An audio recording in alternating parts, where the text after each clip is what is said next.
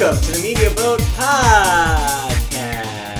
It is Wednesday, December 12th. There are 12 days of Christmas left. It is just about 7 p.m.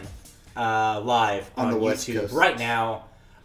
We are finally doing a live show for you guys again after a pretty long hiatus. So, About a month away from live shows, I think we have been. we'll see. We were moving, and then it was solo show, we're back. Yeah, so it's been a crazy end of the year here at the Media Boat Podcast. But we're here in December proper to wrap everything up for you guys. Wait, is it in a 12-12? nice package.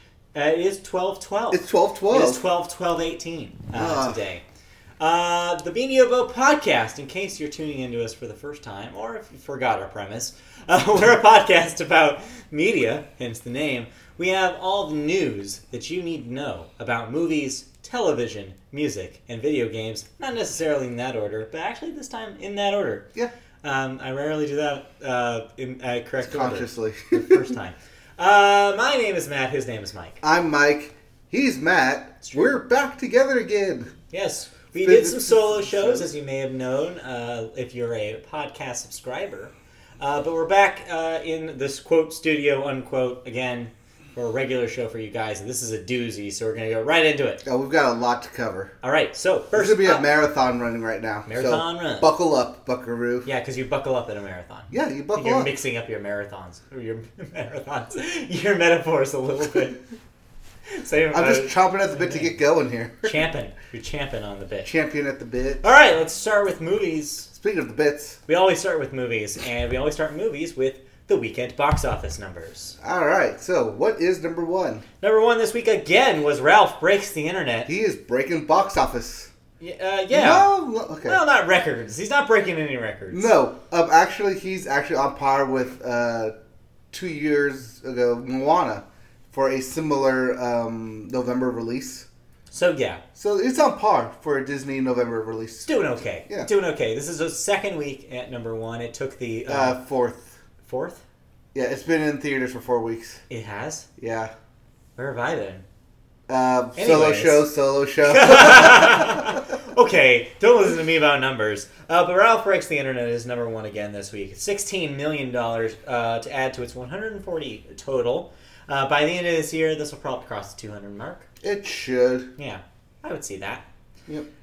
It'll probably get a nice bump during Christmas as well. Yeah, family holiday. Number Family two, film. speaking of Christmas, is Dr. Seuss's The Grinch with another $15 million, adding to its already large $223 million domestic total. So that thing is making bank for Illumination. Not as much bang as you'd think, because the live-action Grinch was actually ahead of it. Sure, but keep in mind, that movie was 15 years ago. Yeah, so inflation, meaning it'd be behind it. Yes, but also people aren't seeing movies like they were even back then. Yeah, but Illumination. Yeah, but Illumination, Illumination. you know, they are what they were. Creed 2 is your number 3 movie with another $9 million, adding to a $96 million total. Crawl into 100 there. It'll get there. It'll make it.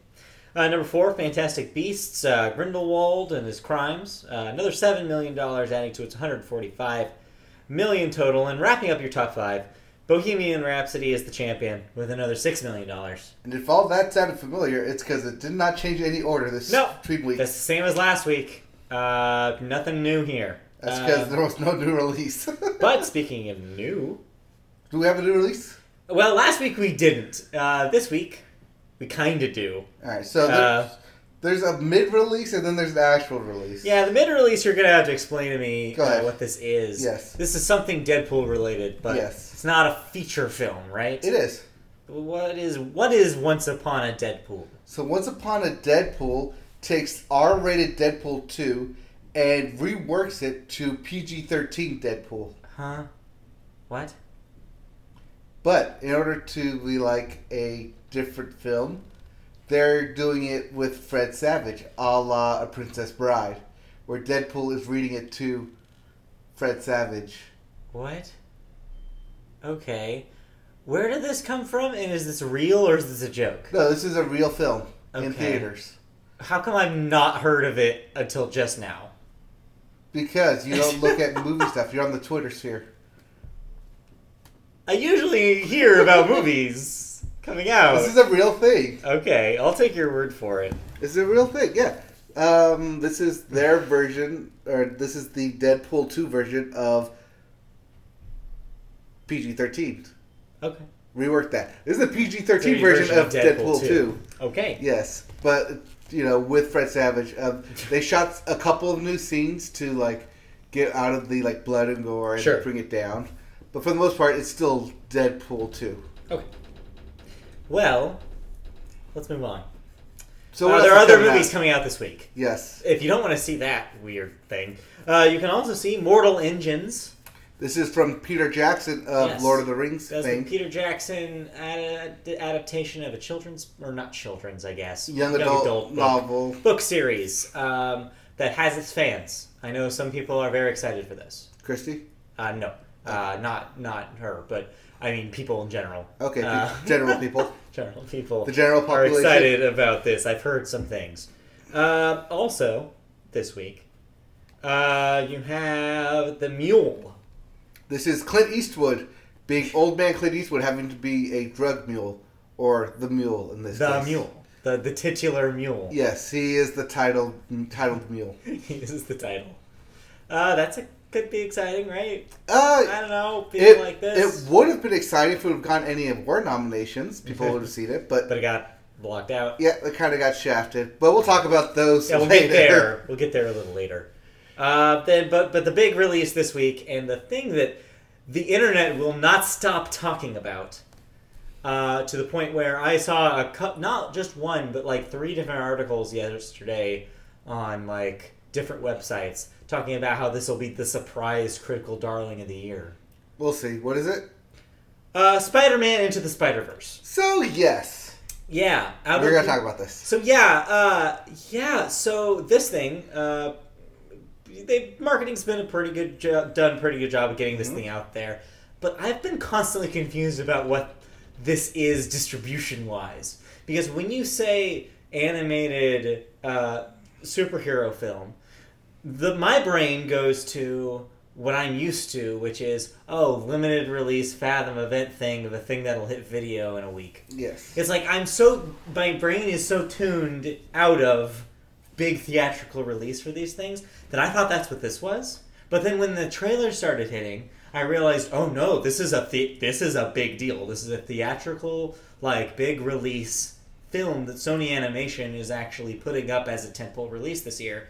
And then now that I guess some review embargo went away yesterday, I'm guessing it was yesterday because it sure felt like out of nowhere all these reviews came out. Yeah, the past couple days. Now people are talking about this is the best movie of the year. And I'm like, this is an animated movie about Spider-Man.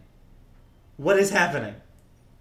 So, with your mindset, the last time we had an animated superhero film was Teen Titans Go to the Movies. Right. And that's where your really count. It was a theatrical release? Yes, and it was about superheroes. But all right. The difference is that is a show that is very much a comedy show, and the movie is like that. Mm-hmm. This is not that. This is a comic book movie. Yes. Yeah.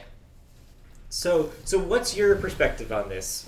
Is this something you think that is actually worth the praise it's getting? Are you excited for this? So, at first, I was on the tip of my radar. Yeah. It's Sony Animation, for me, is hit and miss, especially since they do the Transylvania stuff. Which is, some people Hotel Transylvania. Yeah. I'm it's good. I mean, I saw Hotel Transylvania 3 this year. Mm-hmm. I enjoyed it as a family film. It had some moments. I enjoyed it. It didn't, completely turn me off. So, Sony does good stuff. Yeah. But Sony and Spider-Man has a past in the Amazing Spider-Man of that train wreck that they had. Yeah, that's true. So needless to say that this was somewhere on my radar since, it's an animated Spider-Man film.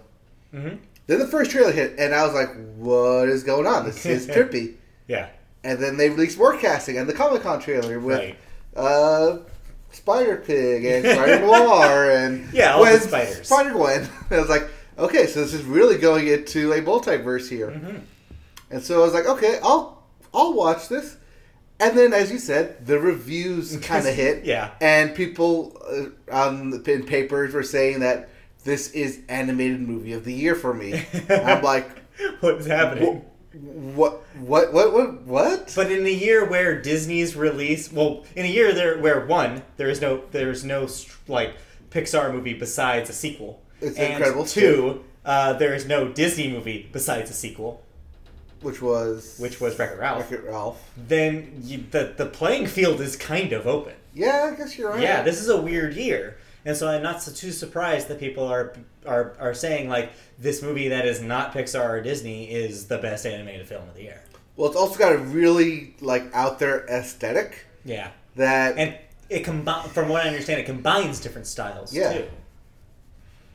I'm going to watch this thing. I mean, I think I have to. This has got me wanting... I mean, after that first trailer, I was like, okay, I guess this is something I actually should see. Mm-hmm. So, yeah, I'm definitely open to it. I just wanted to gauge your, like... whether you're like, you believe these people or not. Because that's kind of where I'm at. It's like, wait, is it that good? I'm still on the fence of how good this is because of Sony Animation, and specifically only because of Sony Animation. But hey, maybe we'll have news for you next week. Maybe we'll go and see this movie. Yeah. I don't know. Maybe after golf on Saturday. Or if we love golf, we'll go see that. Maybe, yeah. Better than golf. We'll see what's changed. No response yet, so we'll see. I know. So anyways, that long thing was to say that's what your releases are this week. Yeah, it's just a long way of saying expect Spider-Man to be number 1 at the box office, probably. Yeah. I do want to also mention that we only do, and this is only really pertaining to the month of December, where I have to say this, but we only do major release movies. Like, we have a kind of a vague number. I like to pick, like, movies distributed over 1,000 theaters. I would say wide releases. Yeah, wide releases. So what we're not talking about here is all the Oscar bait prestige releases, which are also coming out starting this weekend. We just don't report on them because they're limited. Right. The big one being The Favorite. The Favorite and Roma. And Roma. Those are the two that I can't stop hearing about. Yes. On NPR mostly, but also from people that I know in person. Yes. Those Apparently, are the two. Roma is supposed to get a Netflix release for the U.S. Mm-hmm. I haven't seen it on Netflix yet, but as soon as it does hit, I will watch it. Yeah, that's the Alfonso Cuarón film. Yes. That, for all intents and purposes, that essentially will be your foreign picture best picture winner. That sounds to be the case. And The Favorite seems like that's going to be your acting powerhouse. Yes, especially you're for female. women. Yes, like those are all your lead and supporting women nominees. But we're getting ahead of ourselves here. We are getting ahead of ourselves. I just wanted to mention that in case you're wondering where are those movies. That's where those movies are. Yes, we're just not. They may be at your local cinema, but they're definitely at your like independent theater. Yes, that gets that kind of film. Go to independent theaters. All right, let's move out of upcoming releases and let's talk about some movies you saw. So you saw a couple of things. They're not necessarily brand new, but they are 2018 releases, and we are kind of doing some wrap-up pretty soon here of the year. So tell me about some slightly older movies that you saw. So, I was on a plane. You were on a plane. You were on probably several planes. I was on 3 planes. 3 planes. That's several. Yes. I guess I caught that several. It's a few. It's a handful. So this 4-hour flight I had basically allowed me to catch up on a couple films from earlier this year. See, it's like 100%. The first one being Crazy Rich Asians. Asians? Crazy Rich Asians. Asians Crazy Rich? Crazy Rich Asians. That one. Yes. So I watched that one because it made a lot of money. It made a lot of critical praise, and I just never got around to watching it. All right, so how is it? This is a chick flick. Oh, come on. Oh my god, this is the chickiest flick of a chick flick. It's 2018. Explain what you actually mean by that. By that, I mean it is definitely a romance-filled film. Okay, so what's wrong with that? I didn't say anything was wrong with that. I just said it's a chick flick. But that doesn't tell me... That's not a value judgment. You're not telling me how you felt about it. Oh, I enjoyed it. Okay, all right. As a chick flick, you could stop. Okay, as a film targeted... As a romantic comedy. As a romantic comedy mainly targeted towards women. It's like, That is a term you can use. You can use romantic comedy. That is the genre. You can say that. Okay. There. As a romantic comedy mainly geared towards women. Sure. I, as a male, enjoyed myself watching this film. Sure. Now, granted, I didn't have headphones, so I had to watch this thing with subtitles. But Because you were on a plane. I For some reason, I was like, you have headphones on at a theater? And then, I remembered, oh, that's right. Carry on. Yes, Carrie Ann Johnson. Yeah, it's a good film for what it is. I enjoyed it. All these qualifiers are hilarious. Just say you liked it. I liked it. Thank it's a good you. film. You can watch it. You can enjoy yourself. It's not going to be one of my top films. We'll get to that in a couple weeks here. Oh, jeez. Yeah, we got to do that. Yeah, I want to talk to you about that, too, by the way, Yeah. after the show. But it's definitely an enjoyable film. Stream it if you can, because I don't think it's no longer in theaters. Mm-hmm. If it was in theaters, I would probably say go watch it. Yeah, it's kind of a theater experience. You get the grand Singapore feel from it. They're in Singapore. It's a good film. It's definitely a date film. Take your date to see it if you haven't seen it already. Cuddle up. It's not in theaters anymore, but No, cuddle up on Netflix or HBO whenever it comes when out. But yeah, no, it's not a bad film in any sense of the word. Okay. No one said it was. This is a quality film. I agree with Okay. what people have been saying about it. Cool. You watch something else, and this is more of the Netflix variety. Yes. So this is the Coen Brothers, supposed to be anthology series. Yeah, that this is turned not a into- movie. We should. Well, I guess it is a movie. It is a now. movie. Technically, Okay. it's now a movie, which is why I'm Right. doing this weird So round thing. the Ballad of Buster Scruggs. Yes. Yes. The Ballad of Buster Scruggs is not a film. It's an anthology. Mm-hmm. It's a Western anthology, and at first, I enjoyed it. I liked where it was going. Okay. I like the Ballad of Buster Scruggs. Uh-huh. But then what happened? But that's just one section of the film. Okay. Then there's a second section with James Franco in it. Oh, boy. And it was decent, and I enjoyed it. Uh-huh. But then there's another section. Then there's another of the film? section, Yeah. and then a fourth, and then a fifth Oh, section. boy. Okay.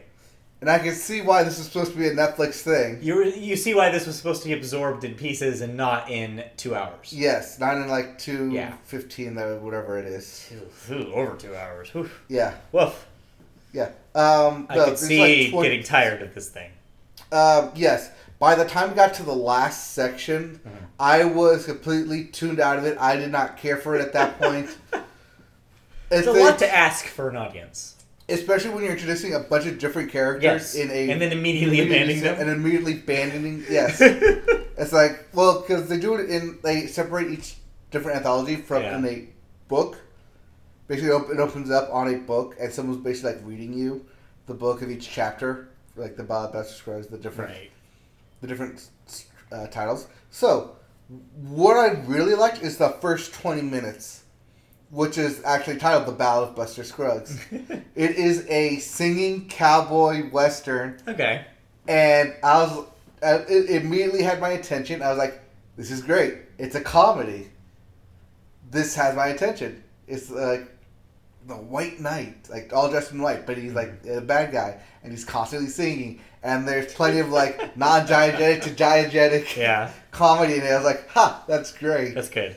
That's good. I like that. And there's a lot of like fast cuts and Western tropes and going through it. And I'm like, oh, so this is what the Ballad of Buster Scruggs is actually about. I like this. Good job, Coen Brothers. You have my attention. Well done. And then that section ends. And then it goes to the next section. And when it does, I immediately go to IMDb to figure out what's going on. You're like, wait, what? How many things are in this movie? Yes. Yeah. And that's when it listed me like the different sections of it and who's starring in what section. Right. Because that's the thing. There is no crossover. There's no through line. They're individual stories. They're individual stories told in a chapter setting. It's very interesting that they decided to just name this after the very first segment and not come up with like an all-encompassing name. Right. For the whole thing. which would lead to confusion, like you just described, which is like, what? Wait, this movie just changed. Yeah. Like somebody changed the channel on my movie. Well, because after each section, it pulls out and it goes back to the book. Mm-hmm. Then the narrator flips a couple pages and then goes into the next section. Yeah. I'm like, okay, so that's a good way to break it up, but there's no real through line to this. There's just stories that the Coen brothers wanted to tell but couldn't find a way to make them mesh together. Yeah. At least that's what I'm getting from it. Like, it's not well told because they're individual stories. Right. Because I'm like expecting a movie. I think the problem, it seems to stem That's the big problem. This is not a movie. No. It just was packaged together in a way where it's presented as a movie. Yes. So chances are you won't see this in awards season. No. This sounds like this is too weird of a thing. It is. Yeah. However, if there's one thing it will be any sort of nomination for, it is either going to be the costumes or, believe it or not, the cinematography. I can see that. It's great. It's the Coens always work with a really good. Yeah, there's like a lot of wide open landscapes and close-ups, and the shots list in that thing is great, and pacing wise, it's well done. It's just a really compiled, mangled of a story. Right. That doesn't have a through line. I guess the only through line is that everyone dies. Spoiler alert. Spoiler. But it's Coen's spell in the film, so you should have seen that coming. Yeah, people will die in their films. Either everybody dies or there's a sex machine. That's pretty much all I know about the Coen brothers movies. Yeah. Anyways, stream it, I guess. All right. At least you're the first fair enough section of it, first two sections. Yeah. After that, you will easily lose focus, like I did, and be like, okay, I really don't care about these new characters because I just spent 40 minutes, an hour with a bunch of other characters, and you already tarnished them. So it's like, okay, so I have a feeling what's going to happen next, and so on. Okay, well, thank you. Like, I think there's an actual way to wrap it up at the very end of the last story. But they didn't do it. Right.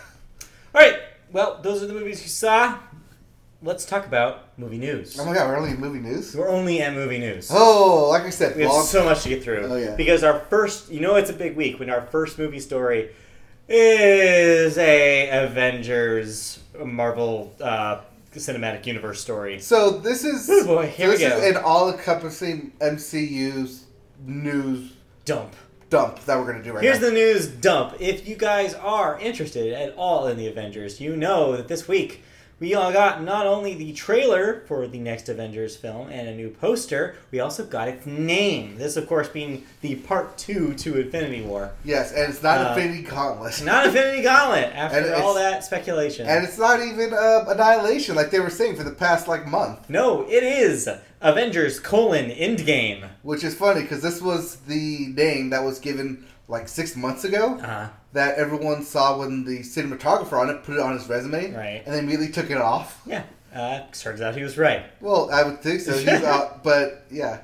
But no one believed him. Well, no, everyone believed him. Well. But because the Russo brothers basically came out and said, verbatim, that's not the title. Yeah. And threw everyone off. Well, it is. Well, it is. It is the title. The Avengers Endgame. So that trailer dropped. We also got a second trailer for Captain Marvel last week, but it kind of got eclipsed by this. Yeah. Captain Marvel dropped on Wednesday, I think. Yeah. It was a Good Morning America drop. My understanding about those two trailers is that they could not be thematically more different if they tried. Yes, and it's funny because Captain Marvel is nowhere seen in the new Avengers trailer. Right.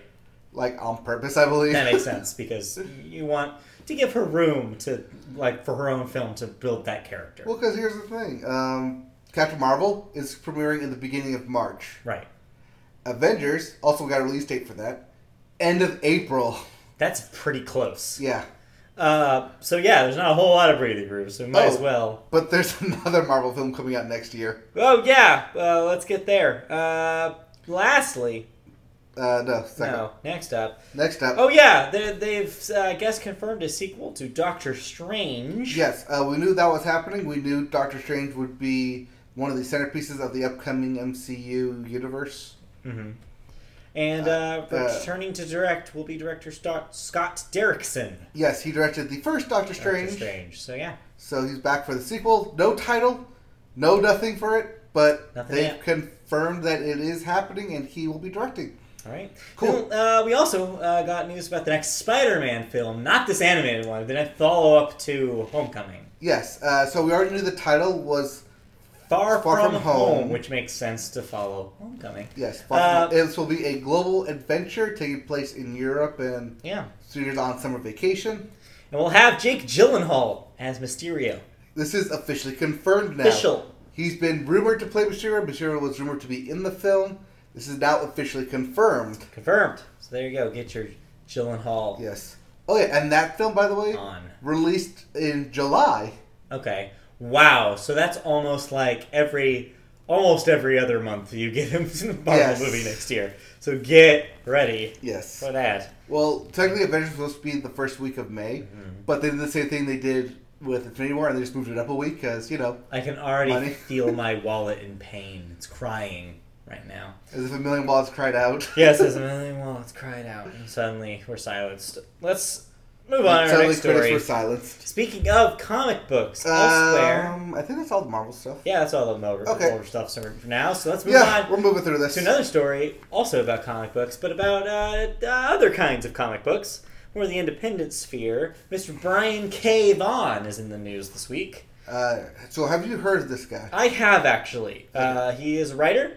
I have recognized some of the things that he's worked on because I know people personally that are big fans. He has signed a 3-year deal with Legendary Entertainment to adapt his work and create new titles for film and television. The agreement is in the 8-figure range, the big money dude, and represents the largest overall film and TV deal ever for a comic book creator.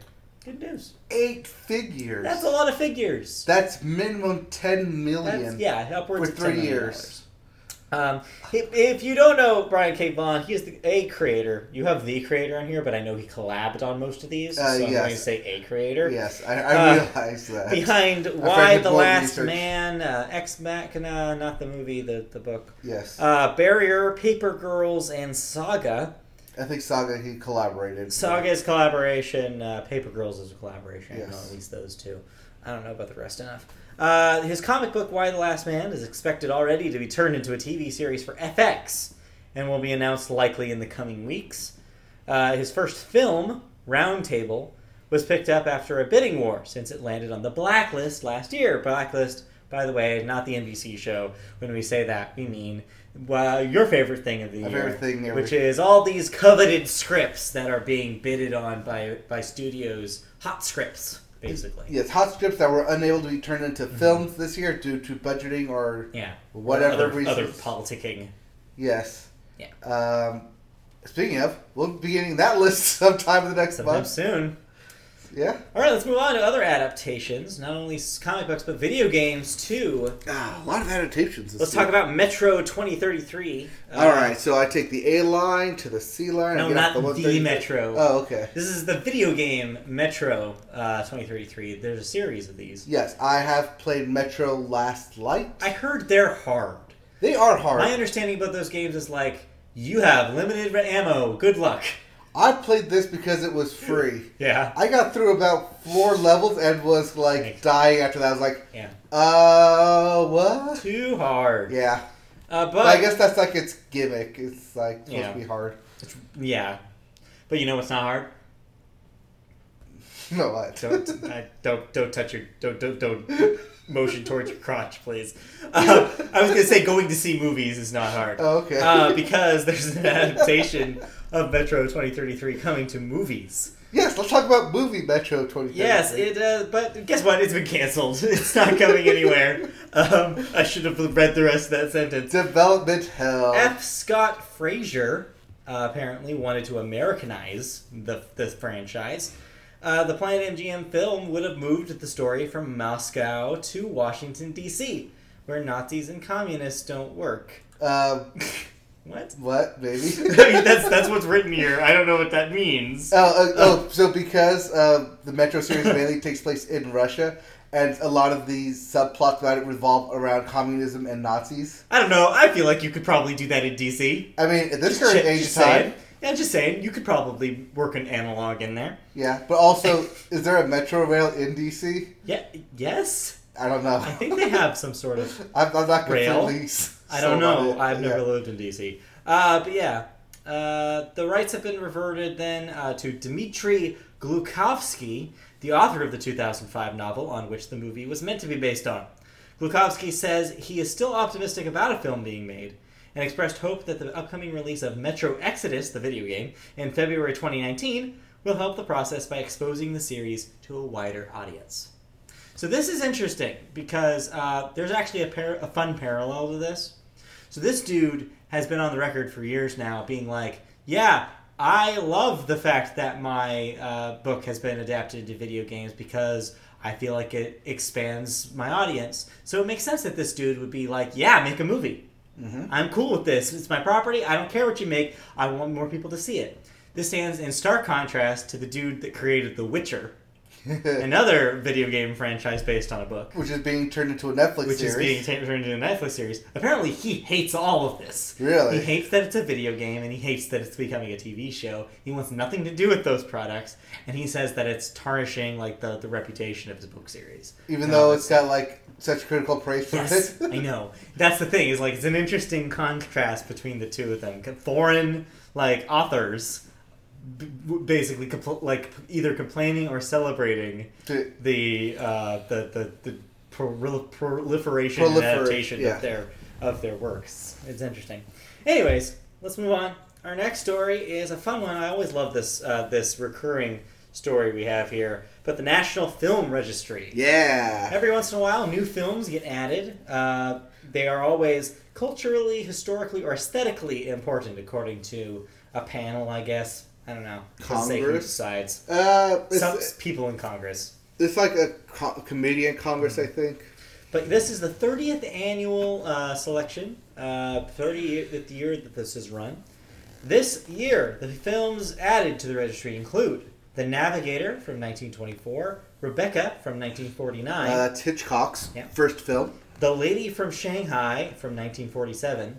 My Fair Lady, the musical from 1964. Yes. Well, one of two musicals. Yes.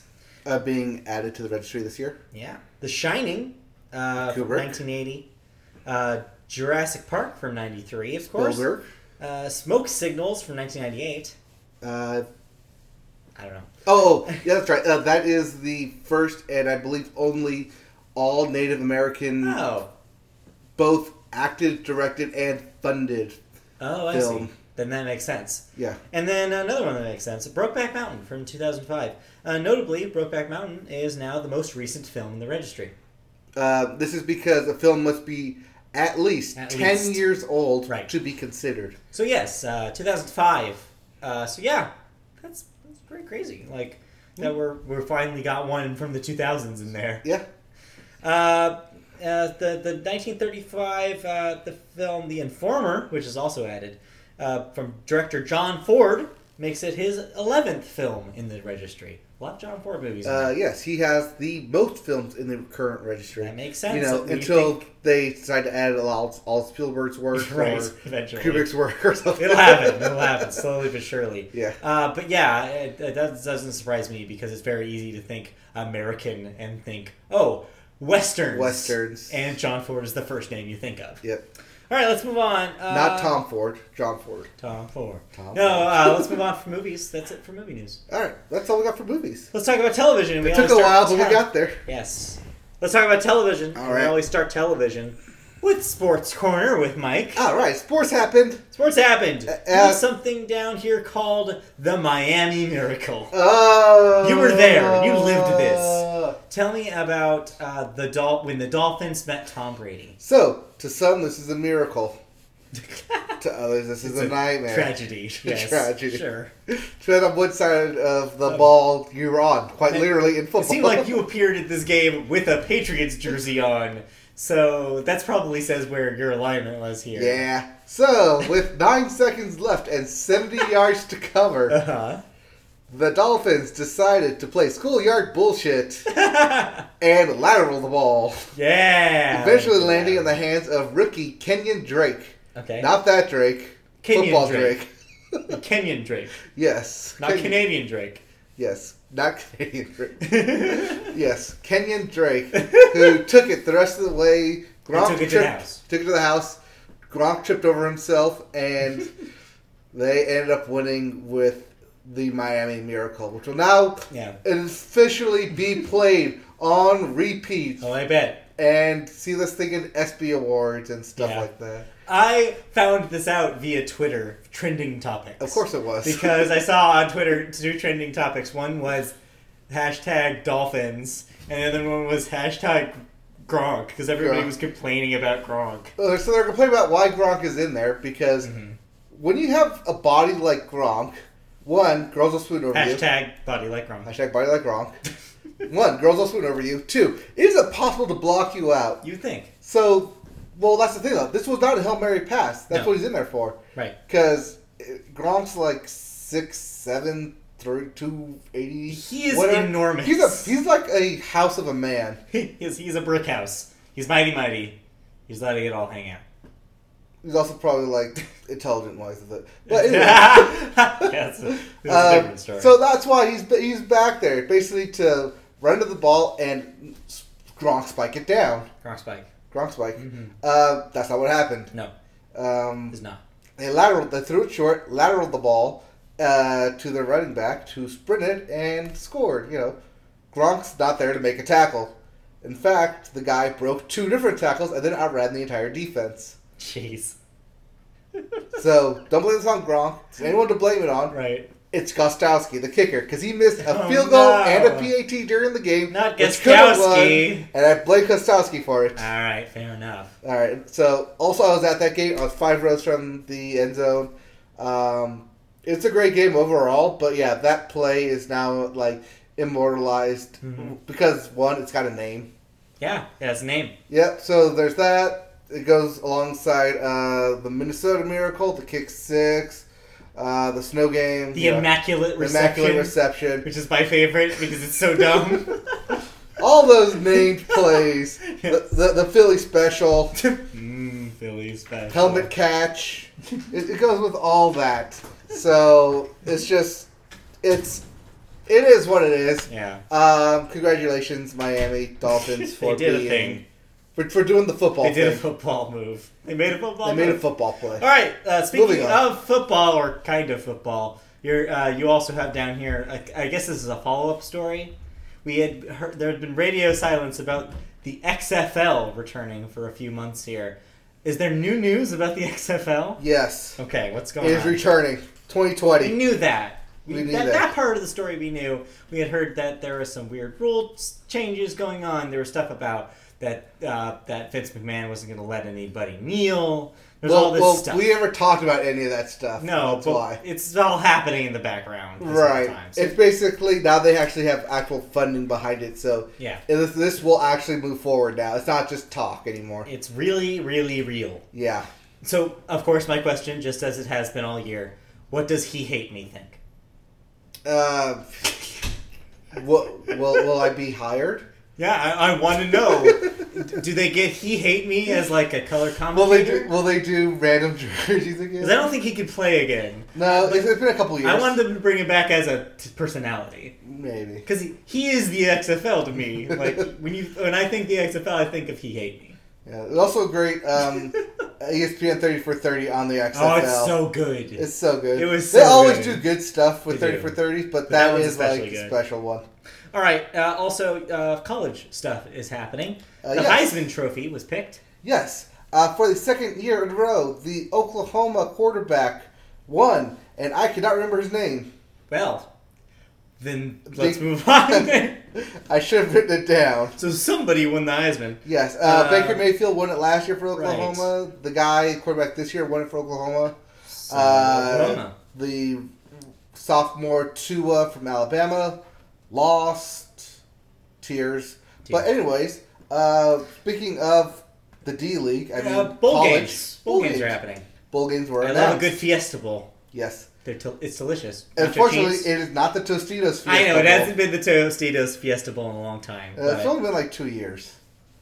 I love It's the I love PlayStation Fiesta Bowl. that. I know, but it's like it's so much better when it was Tostitos. I know. It was like I just wanted Tostitos, like full of nacho cheese. It was such a great marketing. good. I miss it.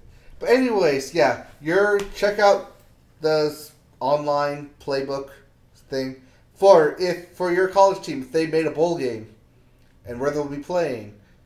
Some of them have creative names, some of them don't, like the Las Vegas Bowl. They can play in Las Vegas. It's like that's the whole premise. No fancy name. But no, Hormel should sponsor one and call it the Chili Bowl.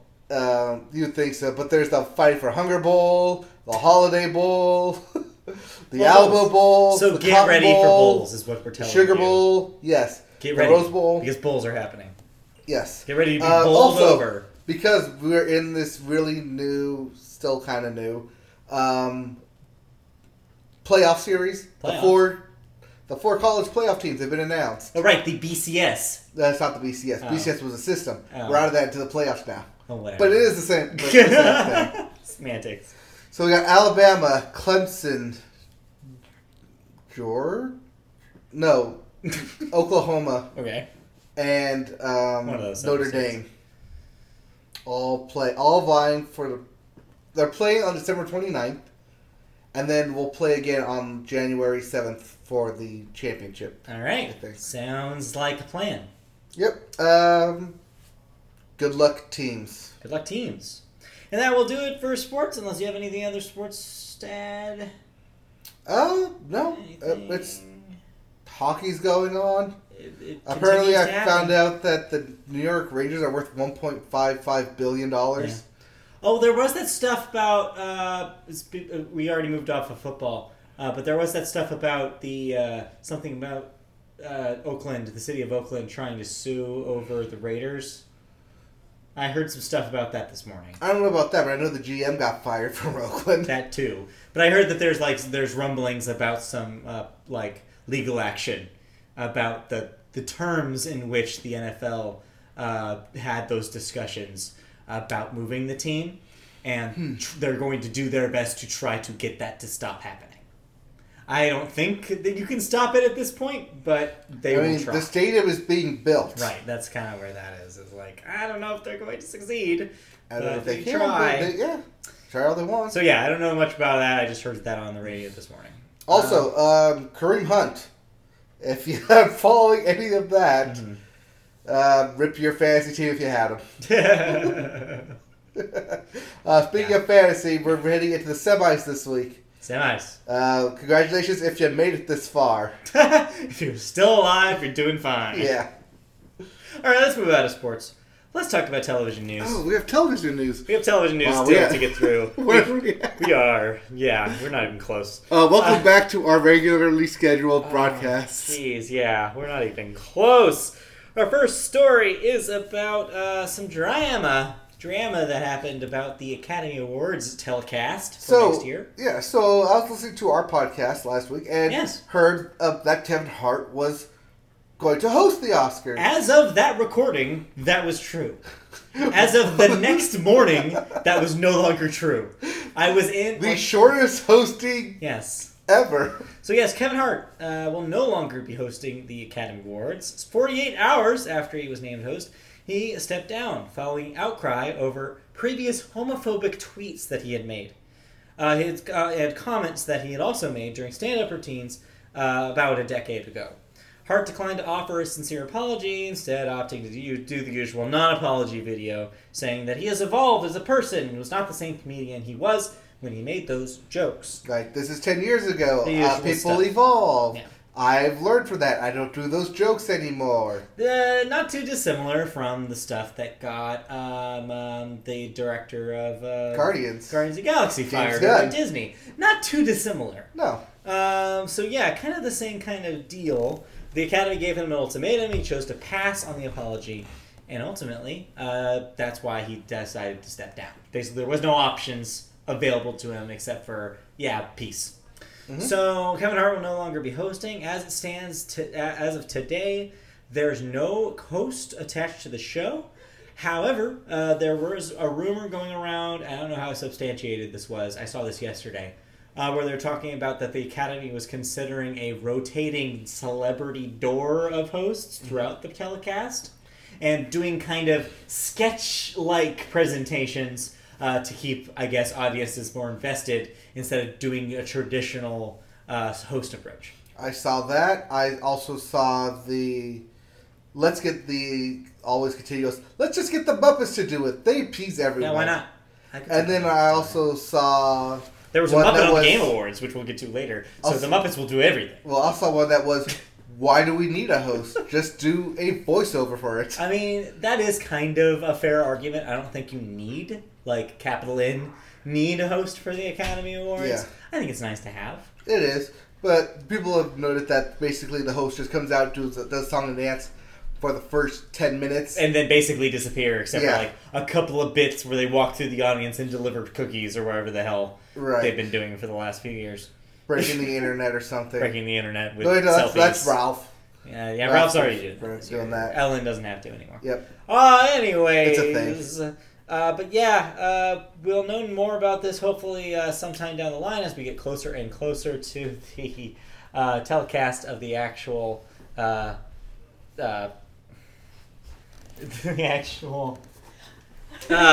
you. Academy Award. Sorry, we had we're looking for a spray bottle. We found it. Yeah, get sprayed or something. All right, so moving on. But yeah, we'll find out more when we get there. But that wasn't the only award. You know, show I don't like Kevin Hart, right? In the news. Yeah, no, I don't like Kevin Hart either. Yeah, I'm kind of happy that this happened. Yeah, I mean, I'm not happy with the way that it happened. No, it kind of sucks. It's like, yeah, but at the same time, though, it's like Kevin Hart was going to be a lousy host. Let's be real. Yeah. He was not going to be a good host for this show. I am happy that they're going to be looking for alternatives. Yeah. But yes, that's not the only award show in town. The big one that's coming up sooner is the Golden Globes. Woo! Golden Globes, of course, are the foreign press choosing the best in American films and television over the past years. The foreign. But they are the foreign press. So the nominations are always routinely very strange. And this year is no exception. Yes, these are the ones that get split up into two different categories: the Adam drama and the comedy. Yes, / musical. Everything gets split. So nominations were revealed. Adam McKay's Vice led all films with 6 nominations for it. Unfortunately, that film did not come out till after Christmas here. Yeah, so good luck. That will be the one where like nobody's seen it until after all the awards are given out. Yep. Oh, except for the Oscars. But yeah, that'll be a weird one. Following that, A Star Is Born, The Favorite, and Green Book, which is one we haven't mentioned on the podcast yet, each earned 5 nominations. We did mention Green Book like mid last month, got a wider release. Right. TV, you saw The Assassination of Gianni Versace lead in its categories with 4 nominations. HBO's Barry, and Amazon's The Marvelous Mrs. Maisel, and Homecoming, which I'm not sure what network that is. That is Amazon, I believe. I don't know. I don't think 3 nominations. Homecoming's one with Julia Roberts. Oh, okay. You're right. I believe that is Amazon. I think that is Amazon.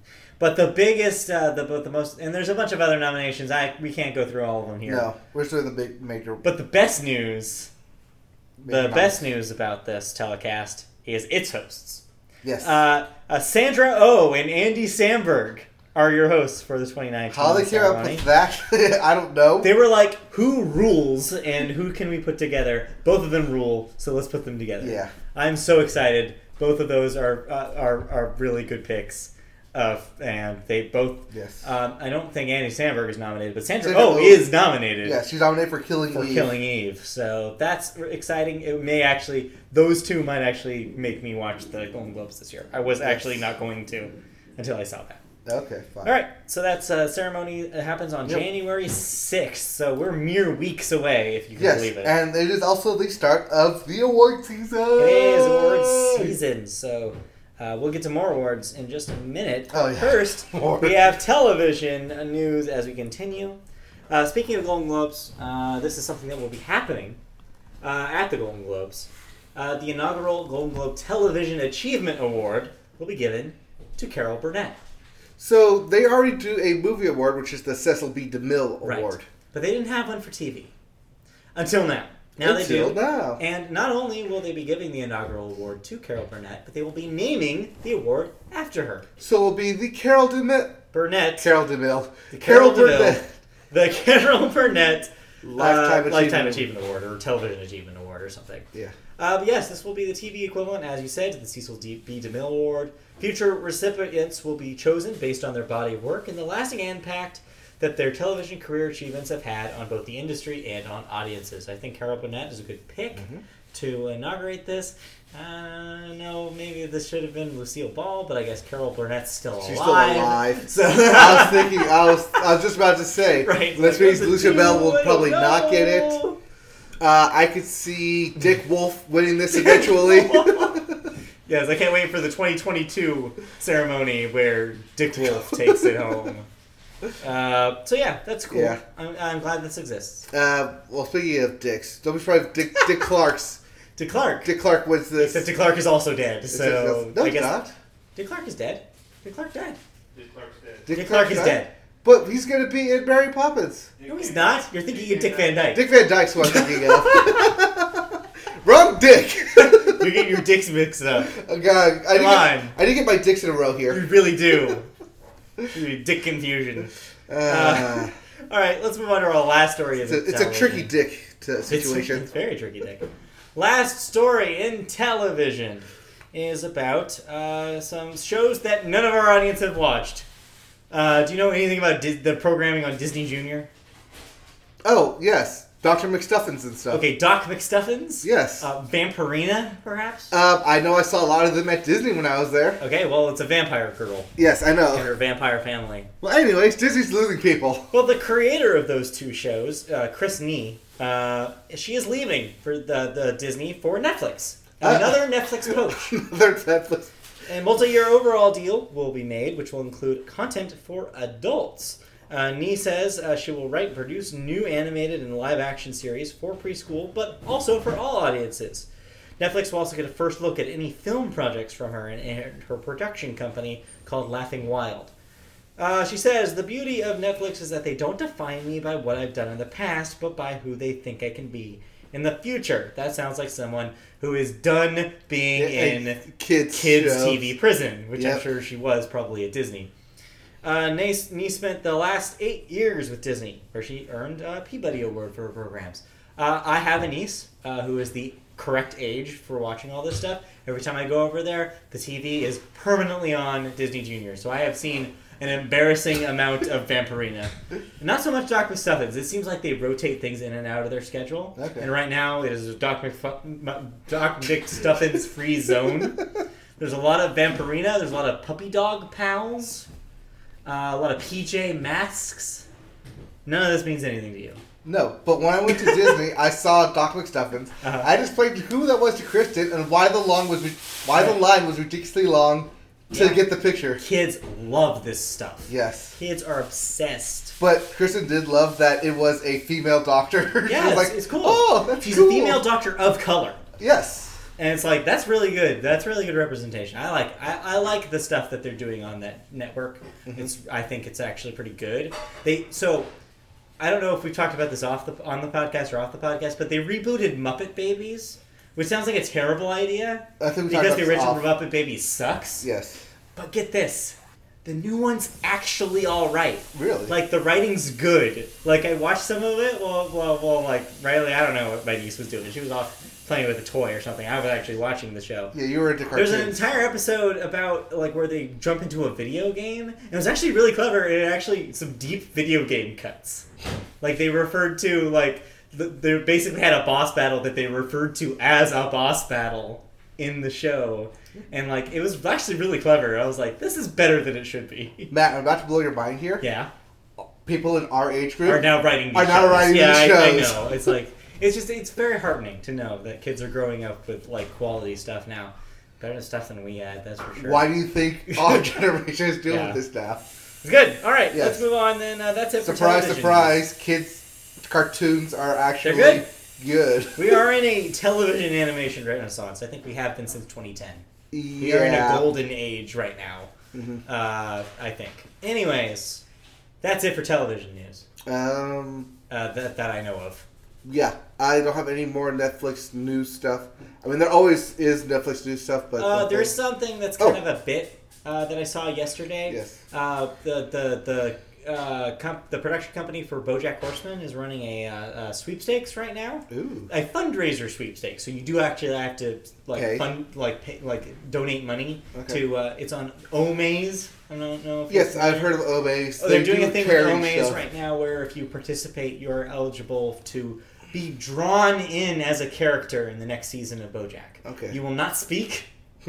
But you will be on screen in a scene. So that is something you can Google Omaze and BoJack and you'll probably find it. Yeah, I know Omaze has done a lot of stuff with bands in the past where you can enter drawings to meet the band and the proceeds will go to charity or something. That's what this is, but it's you have your face on a cartoon character in an episode of BoJack. Okay. Which is cool.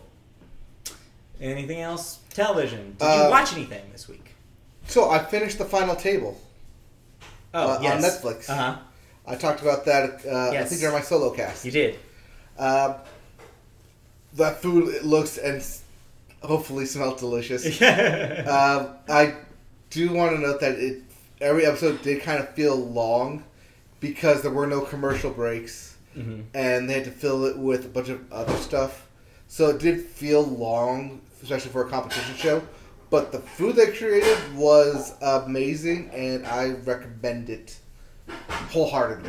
Okay. So if you like food shows, The Final Table. Yes. Check it out. Other than that, I'm basically all caught up on TV. Yeah, me too. I kind of have the free time to do that. Yeah, I finally do now, too. And, I'm up to date on the 3 shows I watch right now. Yes. Oh, by the way, the last episode of The Good Place that you have not watched, that is your Oscar winner right there. Or not your Oscar. Emmy winner? Your Emmy winner. No, I did watch that one, and it was amazing. It's called Janet's, and that thing will win the award. Oh, that has to does not be there. win. It will be like a... Not only should that be their Emmy submission, that should be their Emmy submission for Darcy fucking Carden, because she is amazing in that one, and she should get the supporting actress nom just for that episode. Just watch The Good Place. It's the best show on television. Come on. What are you doing? All right, let's move on.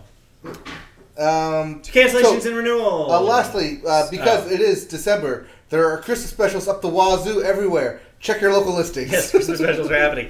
Get your fill of Hallmark original movies. Or holiday baking championships or holiday baking champion. All right, cancellations, renewals. Let's get this over with. Yes. First up, Hit the Floor, which I guess has been in its past both on VH1 and BET at different times in history. Canceled after 4 seasons. Didn't watch it. Doctor Who will be getting a 12th season in 2020 on the BBC. So yes, if you're a Whovian, this season calendars. Yes, that season will still include the female Doctor. Right, the current female Doctor. The current female Doctor. So we will not be getting a new Doctor. No, so not yet. Hold your horses, everyone. Much to the dismay of a lot of people on my Twitter and apparently some real diehard fans of this show, Comedy Central has canceled Detroiters. I did not know what that was. Everybody that I've heard that has watched it thinks it's hilarious and amazing and are very disappointed that it's being canceled. I have not seen it myself, so I can't speak to it. I mean, I don't watch Comedy Central that much. Yeah, I don't have Comedy Central because I have... streaming. All the services are blocked out of Viacom content, so I don't have any way of watching this. So thank you, Viacom. If I wanted to. Thank you, Viacom. Thanks, Viacom. And then Amazon renewed Goliath for a 3rd season. Yes, they renewed Goliath for a 3rd season, but they'll have 5 new cast members coming, including Dennis Quaid. Yeah, Dennis Quaid. That's a name I haven't heard in a while. Yeah. And then deaths. We have 1 death this week. Age 52, Rob Dishotel. What I hotel? don't know how you're supposed to say his last name.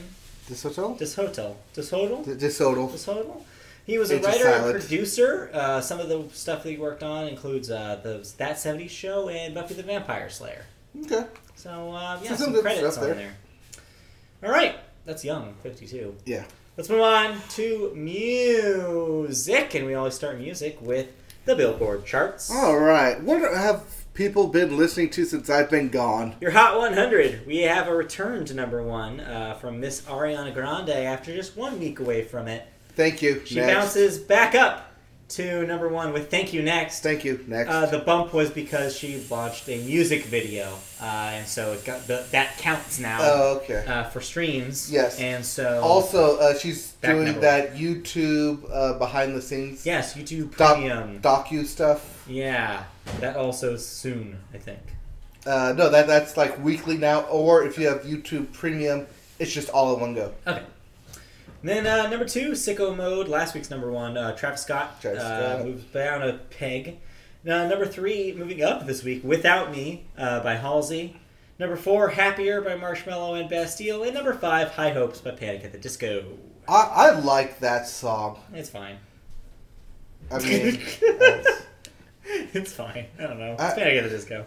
Yeah, but you know, for them not having like a real hit in like years, it's good to see that they still have something. The guy from Panic at the Disco was at the Game Awards. Again, we'll get to there. We'll get there later, but I thought that was hilarious. Yeah, we'll get there. So was Rivers Cuomo, so I don't know. All bets are off. You're moving into your albums. Your 200, Billboard 200, which is your album chart. Number one, debuting at number one this week, Championships by Meek Mill. No, thank you. All I know about Meek Mill is that he used to have a beef with Drake, and it got squashed. That's all I know about Meek Mill. Yeah, okay. Number two, Street Gossip by Lil Baby. Your favorite name. It's a Lil Baby. He is the one who drips harder. Lil Baby. Lil Baby. Wait, is he the one that goes drip drip? He drips hard. Yes. Is he drip drip? Yeah, something like that. Oh. But I remember you always liked that his album name. I forget what it's called. But yeah. But yeah, this is I guess a different album by Lil Baby. Number three, Dummy Boy by 6ix9ine. That trash heap. Number four, A Brief Inquiry to Online Relationships. That's the really long name for that 1975 record. Yes. Christmas by Michael Bublé, which is not a record that was released this year. I just want to clarify that is not a 2018 release. That's not Michael Bublé's Love. Is your current number five. That is a Christmas album. From and probably it's not last Pentatonics. year. I think that's last year's Michael Bublé release. But I guess we can talk about this now real quick. I did end up listening to the 1975 album. Did you like it? Because I felt like the whole time I was listening to that, I was like, you know what, Mike might like this. You know what? You're right. Yeah, I enjoyed it. Is my comparison to M83 kind of in that ballpark? Yeah, because it definitely sounded like M83 sometimes. Yes, it does go into some weird jazz stuff. It does. There's like a jazz song in there. Yeah. There's also like a track where it's a robot voice sounding about love. It almost somebody on the internet compared that to Radiohead's "Fitter Happier," which is off of OK Computer. Okay. Where it's basically a robot saying a bunch of stuff and then like kind of dying at the end. Somebody said like it's kind of like the millennial sequel to that song, and I'm like, yeah, they are kind of the same idea. Okay. But it's basically like, oh, the internet loves you, and the internet will never abandon you, and stuff like that. It's super weird. Yeah. I don't know. But anyways, yeah, you're right. But I enjoyed it. It's definitely interesting. It's very interesting. I like what they did. There's several songs there that I really do like and enjoy. Yeah. But as an album itself, because it's very up and down, hit and miss, I can't really recommend the album. But there's several songs there that I do recommend people actually listen to. Just everything about the 1975 is just like that singles that they had before that I talked about. Yeah. The Me Too, To Me, To Me. Two time. Yes. I hate it so much. It's catchy. The music is fine, but everything else about the 1975 just makes me so angry. I know. That I just want to hate it. I don't know. Anyways. To me, it's like a blend of M83 and Arcade Fire just smashed together. I don't get maybe late period Arcade Fire. Yeah. Maybe like the last two records Arcade Fire. That's what I'm going off of. Okay. I was like, that's a bit of a stretch, but I don't know. No, I haven't listened to Arcade Fire's early stuff. You mean when they were good? I mean since they won the Grammy. Album of the Year Grammy that nobody remembers? Yes. Anyways, let's move on. Speaking of the Grammys. New releases, actually, is what we got to do Oh, first. yeah, new releases. We're going Sorry. to talk about new releases. We did a sidetrack there. We got derailed there. All right. So, This week, what's coming in your ears this week? Wow, that was a weird... I take that back immediately. That's not what I wanted to say at all. what am I listening to this week? I don't know what you're listening to, but here's what's out this week. Okay. That's our new bit. We do that every time. I know. Method Man, the rapper, not the other Method Man, with Meth Lab 2 with the lithium. Is there another Method Man? I don't know. Or there's just Meth Odd Man? Selling with On Reflection. The Decemberists have a new record. Traveling On. Venom, not the Not the comic Spider-Man book, character. not Spider-Man. Not the Storm movie. with Storm the Gates. Zayn, which I'm not sure if this is Zayn Malik, formerly of One Direction. It's Zayn, all caps, so I think it is. I think you're right. With So it's Zayn! yeah, Zayn with Icarus Falls. And those are your releases. No other albums are announced for release in 2018. We're done. Yes. Done with music. They're announced. Well, so maybe albums that come out, like Christmas stuff, Pentatonic maybe, but there's no actual, like, set releases for the rest of the year. So you know what that means. It's time for some lists. It's time for some lists. So first we're going to list the Grammys. Yes, because not only is it list season, but it's also award season, as we've been talking about forever on this podcast. And That's supposed to be the title of this thing. It's going to be award season. And music is no stranger either. The Grammy nominations were released this year. Yes, Grammys this usually... week, I should say. Yes, the Grammys for the year will take place usually mid-February. Yep, and as always, they are bizarre. One blog that I frequent referred to the Grammys being in an alternate universe, and they really are this year. Oh yeah, again, it's like I don't know if they just grab these things from a hat, but there are the strangest choices in the world in all of these.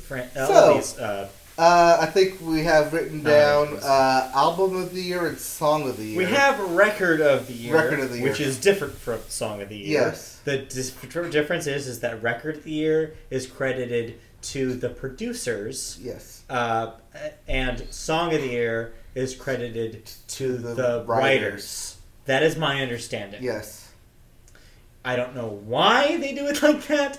They just do. And that's not to say Album of the Year, which is credited to the artist. Yes. They're all different. I don't know why they do it like that. It's dumb.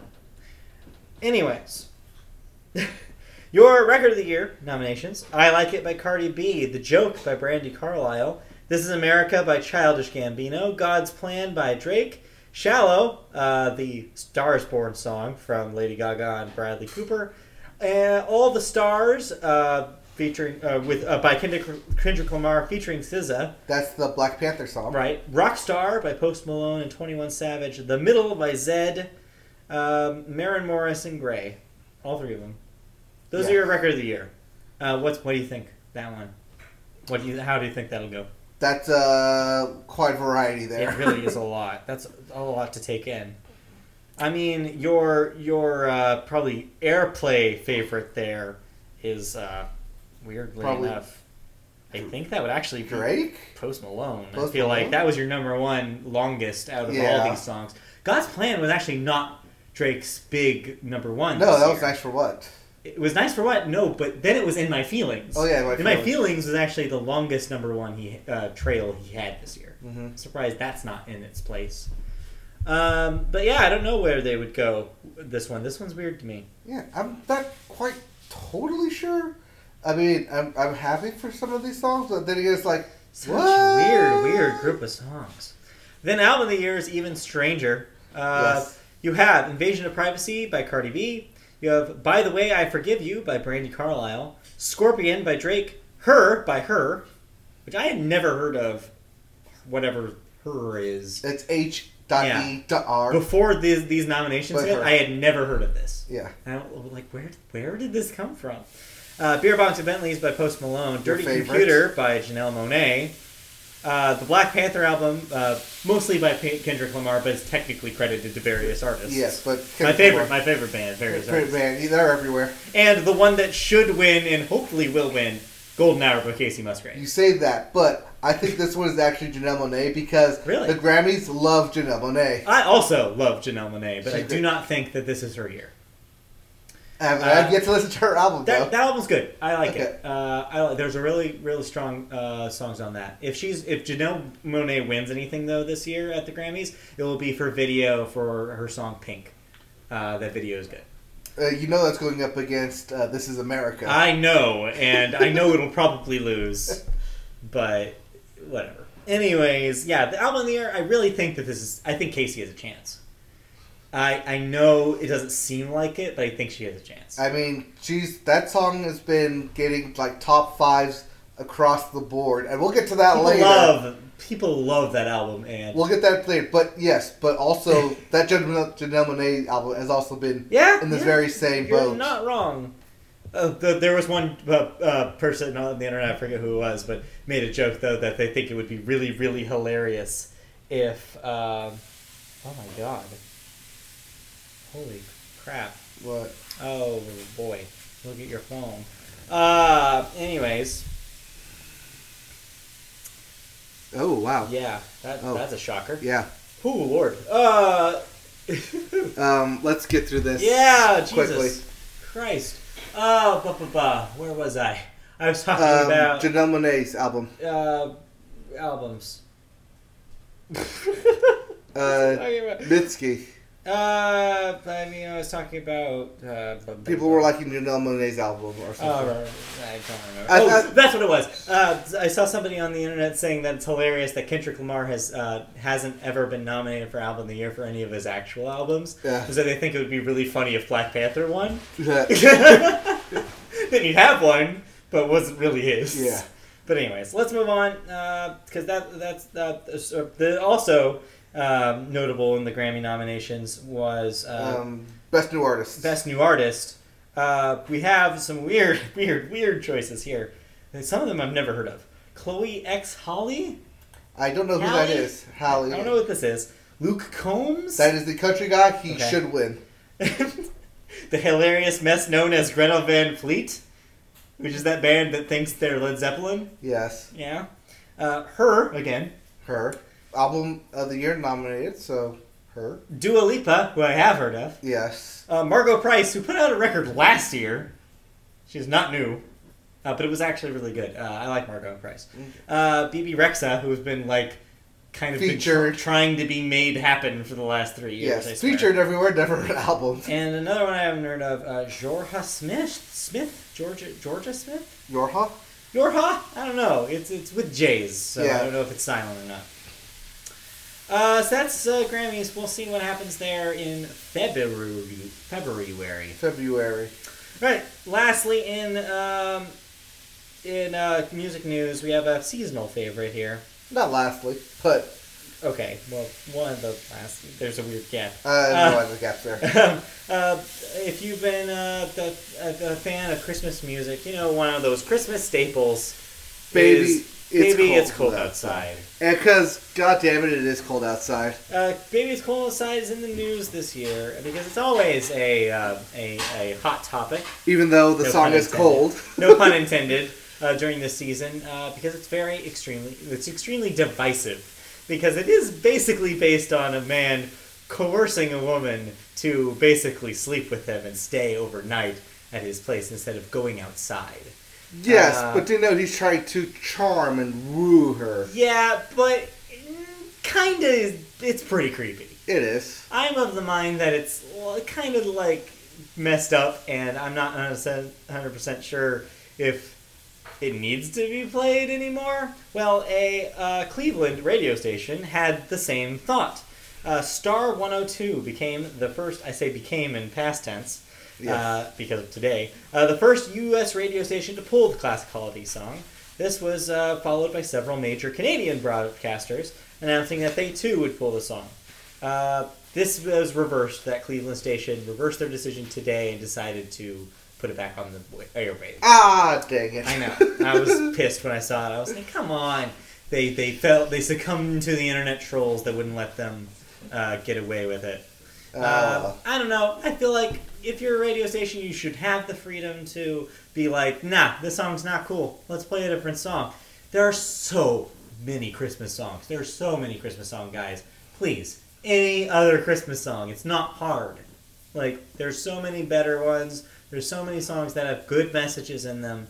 We don't have to play the one that has a little bit of a messed up message. Also, this song's been covered by plenty of people since. We don't have to play the original anymore. Also, it's not a Christmas song. It's a winter song. It is a cold weather song. It's not about Christmas. They don't say Christmas anywhere or reference it anywhere. It's just, it's cold outside. Which, yes, it is. But, this is also a, January, February, March. Also, it's important to note here, no one is taking away this song from you. You can literally look it up on YouTube and play it immediately. Spotify has yet to pull it. Spotify still has it. No one is keeping you from this song. Just because they don't play it on your favorite radio station does not mean that it has disappeared from the earth. They're not taking away your precious songs, just like they're not taking away your precious guns. They're coming for it. They're coming for our songs! If you wanted to know, the song was written in 1944 and won the Academy Award for Best Original Song from the 1949 film Neptune's Daughter. Fun facts. Yes, everybody. We have a Academy Award song. But did you hear me? 1949. Yes, the song is definitely of its time. All right, let's move on. Fleetwood Mac in news this week because Lindsey Buckingham has finally settled his lawsuit. Oh my gosh, so this story we started way back in January. We did. Lindsey Buckingham was fired from the band and then sued them for it. Well, he wasn't fired, he just wasn't notified of their tour. Basically, they were like, we're going to tour and we're not going to tell Lindsey. Don't tell him. He has settled his lawsuit against his former bandmates following his surprise firing back in January. While the details of the settlement are not known, Buckingham did comment that he was, quote, happy enough with it, and that he's not out here trying to twist the knife at all.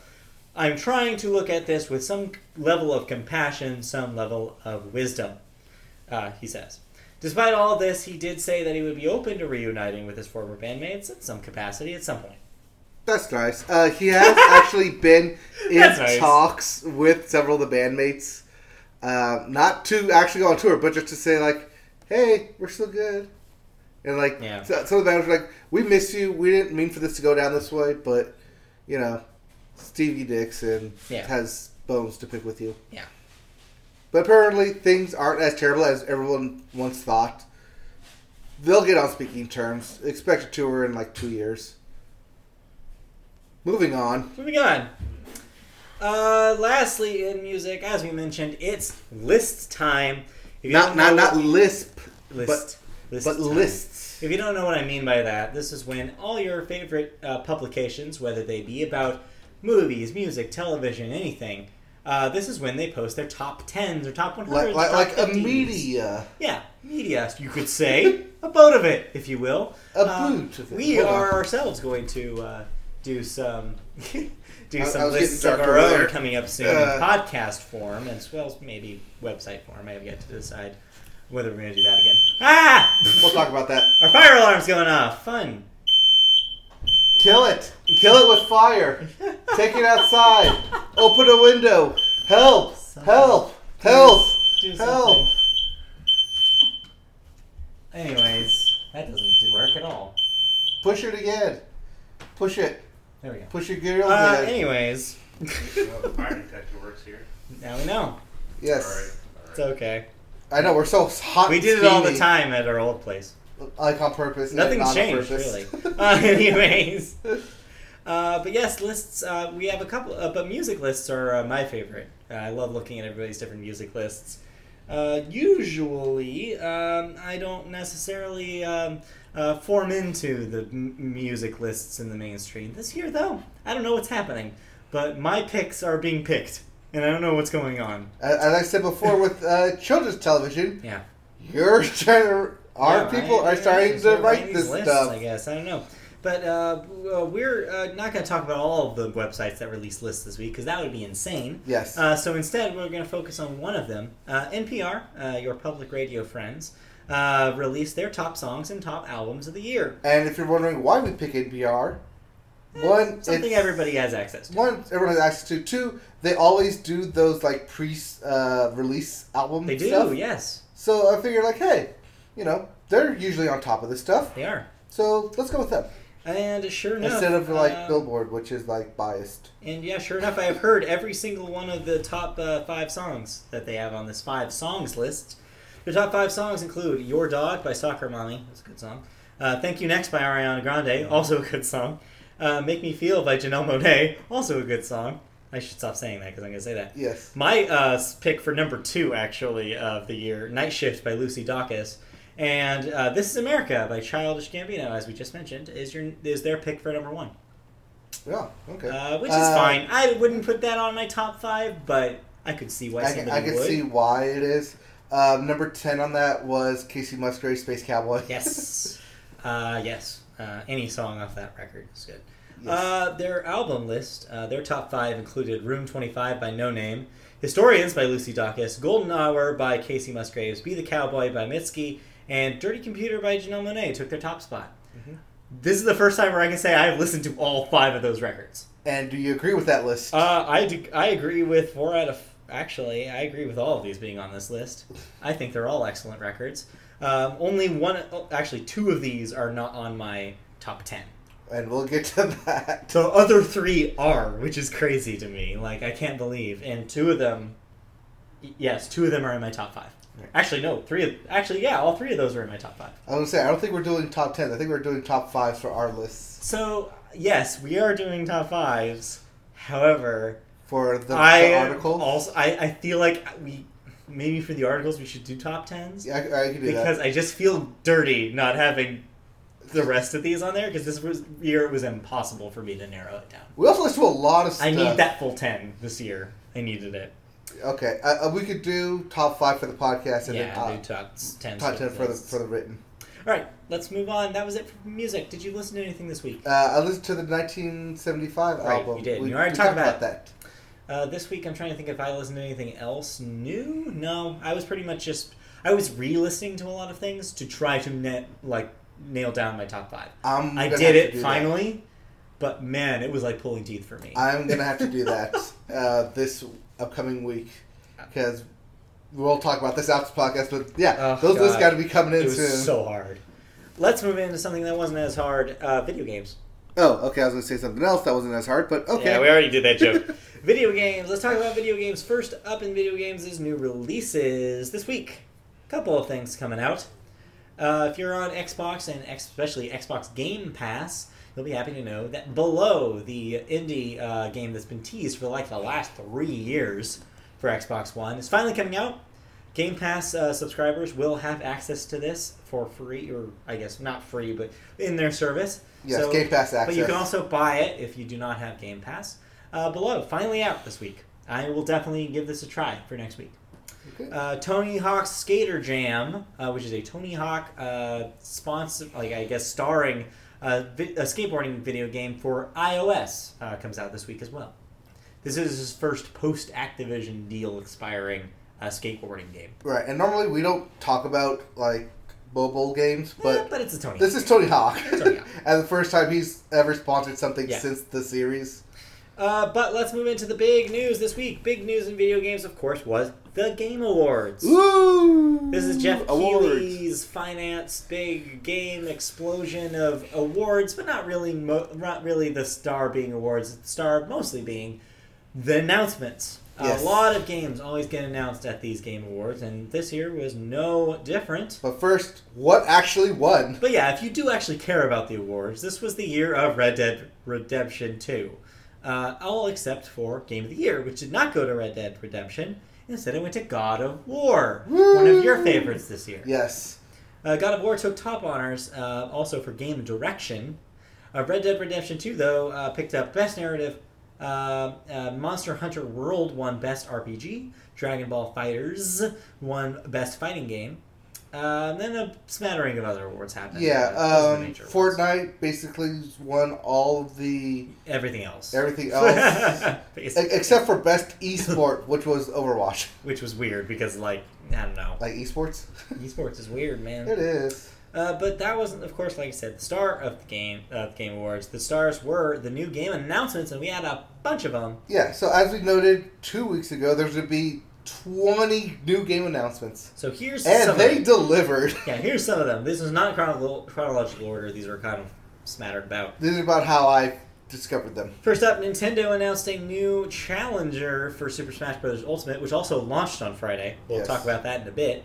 But Challenger Pack 1, which will be the first paid DLC for the game, will have Joker from Persona 5. Yes, and people are surprisingly excited about this. People love Persona. This will be the first Persona character in Smash. Right. Persona notably has not been on a Nintendo console. So note that, but also note that not only will we get the new character from Persona, but we'll get a new stage from Persona, and some music from Persona in this as well. So yes, this will be a whole pack, as the name implies, of Persona goodness. Next up, also announced at the show, Crash Team Racing will be getting a HD remake following the Crash collection that came out last year. Yes, and it looks good. I just hope it's not going to cost the exact same amount. No. For one game, I would see them releasing that for $20. They better, because if it's anything over that, no. But yeah, people love Crash Team Racing. I loved it. I beat it several times. When they announced this, I immediately thought of you. I was like, oh, well, Mike's going to be happy. Yeah, I was. Crash Team Racing. Also announced the next Supergiant Games game. Those are the guys who brought you Bastion, Transistor, and Pyre. Ooh, Their I like new those game games. is Hades, which is looks like a roguelike kind of run-based isometric perspective action game. That is right now in early access, exclusively on, and this was another big story this week. I kind of talked about it in my solo show, but this was its coming out party at the Game Awards. The Epic Games Store. Yes, the Steam competitor. So this is Epic's Steam competitor, which is built into their launcher, and this Game Awards was full of companies that made deals to make their games exclusive on the Epic Games Store. Supergiant did make it clear that Hades will, after it exits early access, will be released on Steam. Okay. But as of now, as long as it's in early access, it will be exclusive to the Epic Games Store. So I guess the question is, how long does early access last? So it depends. It looks like they have a pretty stringent schedule for that game. I guess in the menu screen for that game, it actually has a countdown for when next updates will be released. Okay. So Supergiant is on it. They are doing a better job than a lot of previous pre-release game studios do. So yeah, that's available now if you want to play Hades. Marvel Ultimate Alliance 3 was also announced. That, of course, is the third in the Marvel Ultimate Alliance series, a series that goes back to the PS2. Yes, I was surprised that this was announced. It had been dormant for a very, very long time. They will be going to the cosmic route with Guardians of the Galaxy and with the Infinity Stones and Thanos. Everybody Marvel is in this. X-Men are in this, which is weird. But do note, this is not the Crystal Dynamics Square Enix game. No.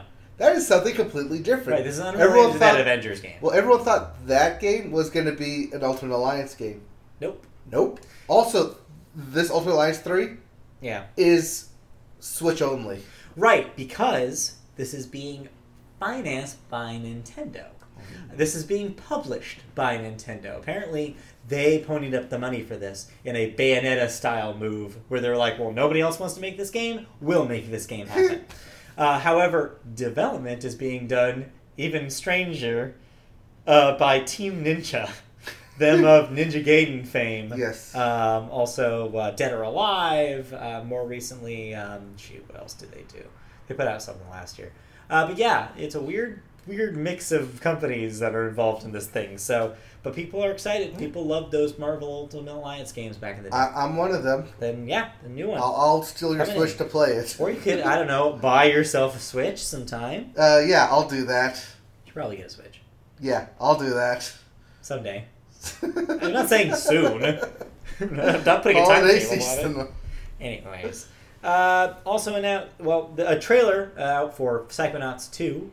So that's still happening. Yep. That, of course, was financed from Fig. Remember Fig? Yes, where you paid. You pay and you become an investor. Yeah. That's the thing about Fig, is it's like crowdfunding with investment. But yeah, big had their website smack dab on that end of that trailer, so that's still a big thing. But yeah, that looks like a sequel to Psychonauts. Some people are really excited. I'm like, I don't know. Psychonauts is fine. I'm really curious about how they make that game in 2018. Because that first game is very of its time. Right. It's been a while. Yeah, it's been a while.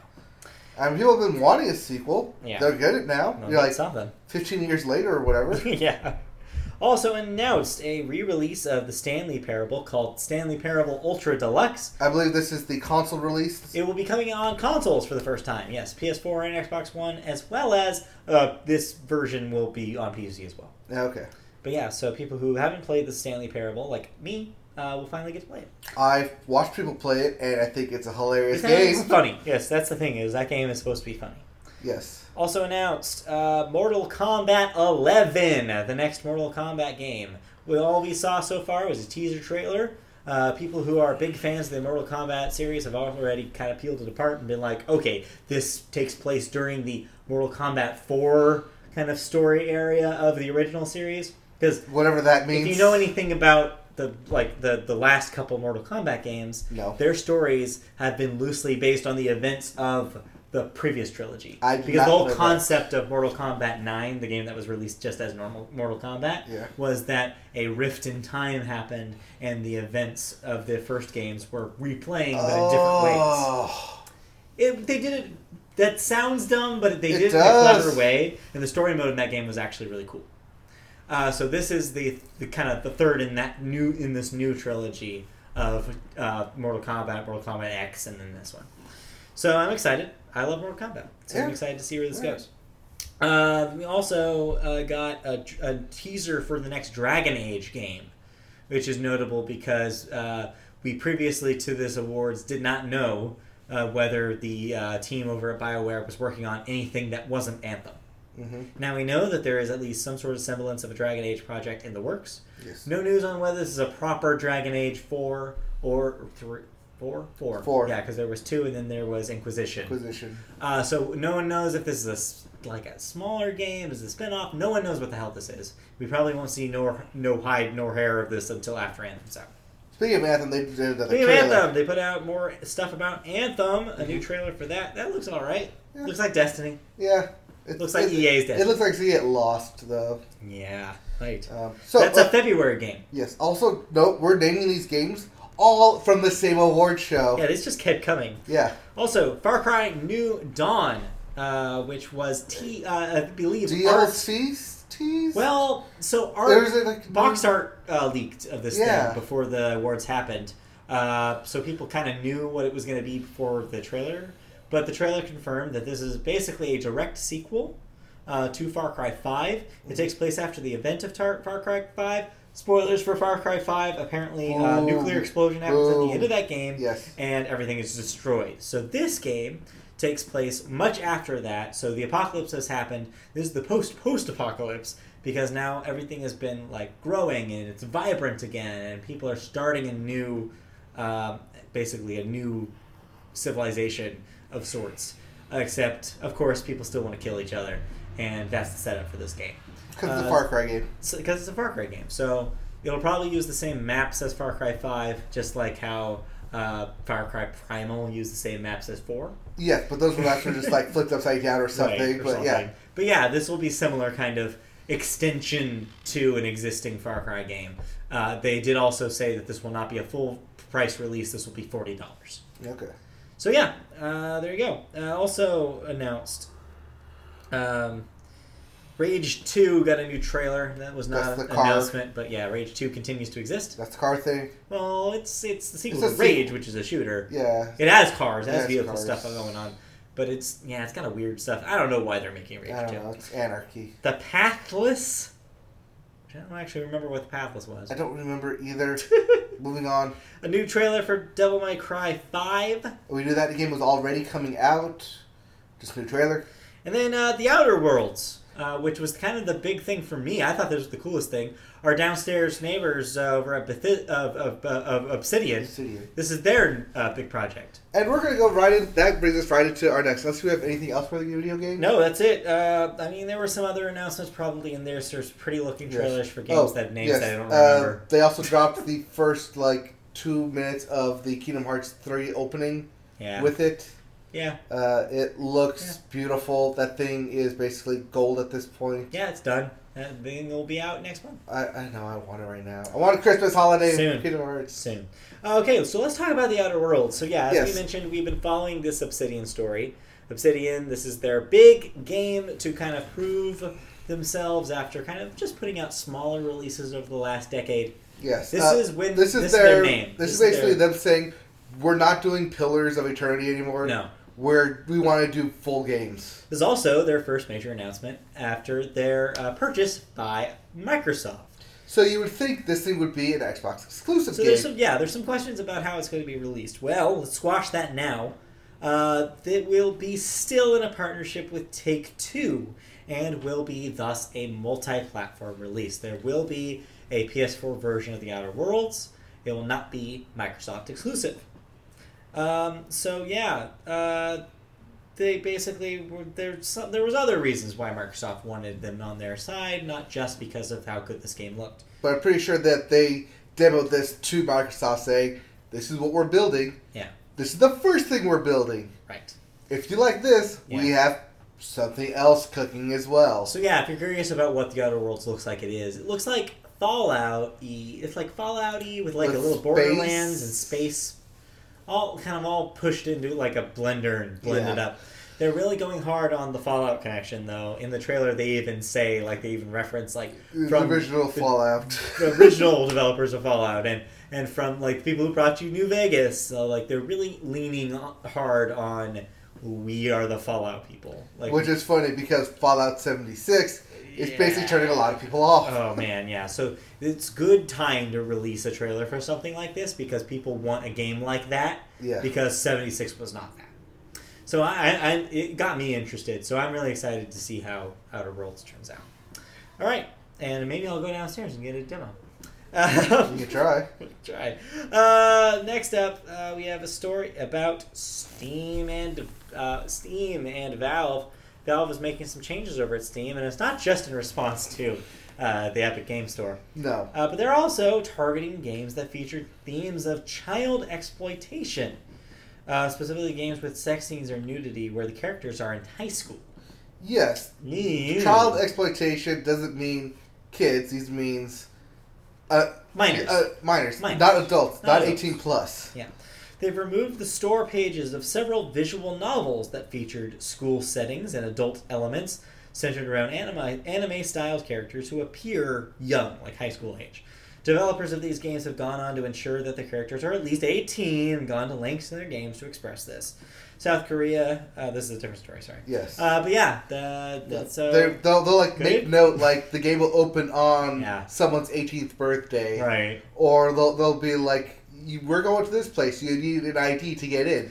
This is common. 18 ID. This is common, especially in Japanese media, where age things are a little bit of a weird kind of gray area. Yes. But obviously Steam is an American, Valve is an American company. They're looking at this with an American lens and be like, it's kind of weird. This is literally illegal here. Right. Let's crack down on some of these high school appearing games. Well, because that's the thing, though. Even though they say they're 18, the way they look and are drawn is very not really age. It's a trope. Borderline age appropriate. In a lot of visual novels, anime, manga in the past. It's a very common trope. So. Mm-hmm. All right. Next up, the South Korean government. They're taking a stand against boosting, which is basically cheating to level up. Yeah, it's basically having someone. Actually, I have it written down in there, but it's having someone else play your character in order to level up your stats. All right. Yeah, you have when a gamer logs into another gamer's account to play a ranked game to increase their ranking. Yes, got it. But yeah, they're trying to pass a bill that makes it a crime. Penalty for boosting now would be imprisonment for up to 2 years or a fine up to the equivalent of $18,000. Right. I think it was like 100,000, whatever their currency is. Yeah, so League of Legends Riot Games have already taken a stance on boosting within their games, and this new law will take this punishment to the next level. That's There you a go. game joke for you. Yeah, next level. Don't boost these laws, though. Yeah. And that is it for video game news. There is a side note, not with South Korea, but with China. They recently cracked down on 20 games because of microtransactions. Yeah. The two big ones being PUBG and... League of Legends? No. Fortnite? Fortnite. And Fortnite. Makes sense. Yeah.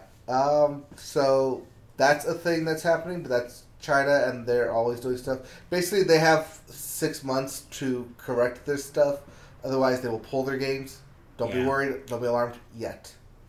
So we'll see what happens with that. But I will be alarmed because there's a new Smash Brothers. Woo, woo, woo! New challenger is approaching. All right. This is the only video game I played, so I'll try to be quick. This is the 5th iteration? This is the 5th Super Smash Bros. Game. So yes, I played Super Smash Bros. Ultimate this past weekend. It came out on Friday. And yeah, that's a Super Smash Bros. Game. I don't know if you've played a Super Smash Bros. Game, but this is that. So I haven't had time to, one, play it, two, watch other people play it. Yeah. I've seen just quick highlights of it. Right. And from what I can gather, this thing is literally the ultimate Smash Brothers. So yeah, it takes everything that people love about the series. In fact, it literally takes everything. Mm-hmm. All the stages and characters from previous games are all back. The game plays very similar to the last game, the Wii U game, except a little tighter. They tightened things up a little. They've altered the physics a little, so you fall a little faster, you jump a little. Like, things seem a little tighter. Okay. Controls, it feels good. That's the first thing that I noticed when I picked up a controller, is that it feels really good. They nailed a feel to it. It's still not Melee, so people who are expecting, or people who've been dreaming about a game that beats Melee, this is not that still. I don't think you're ever going to get a game that feels like that again, because the creators themselves even said that they thought Melee ran too fast and it wasn't adequately balanced. So this is the closest though that they've gotten to feeling like that. So I think that Melee players should at least give it a try. But yeah, if you're a Nintendo fan, this is a Nintendo fan's dream. It's packed full of references and homages and characters and stages and music. music. Even the characters themselves are 85 characters in total. That's not quite that high, but 60-something. 60-something. But the trophies on top of that referencing other stuff. And then a whole new mode that kind of even goes deeper into the Nintendo and video game fandom. It's called the something of Light. I forget what it is. The World of Light. World of Light, thank you. Yes. World of Light, which is their new single-player content. Player. So this is basically your single-player content. It's a campaign of sorts where you're going level to level.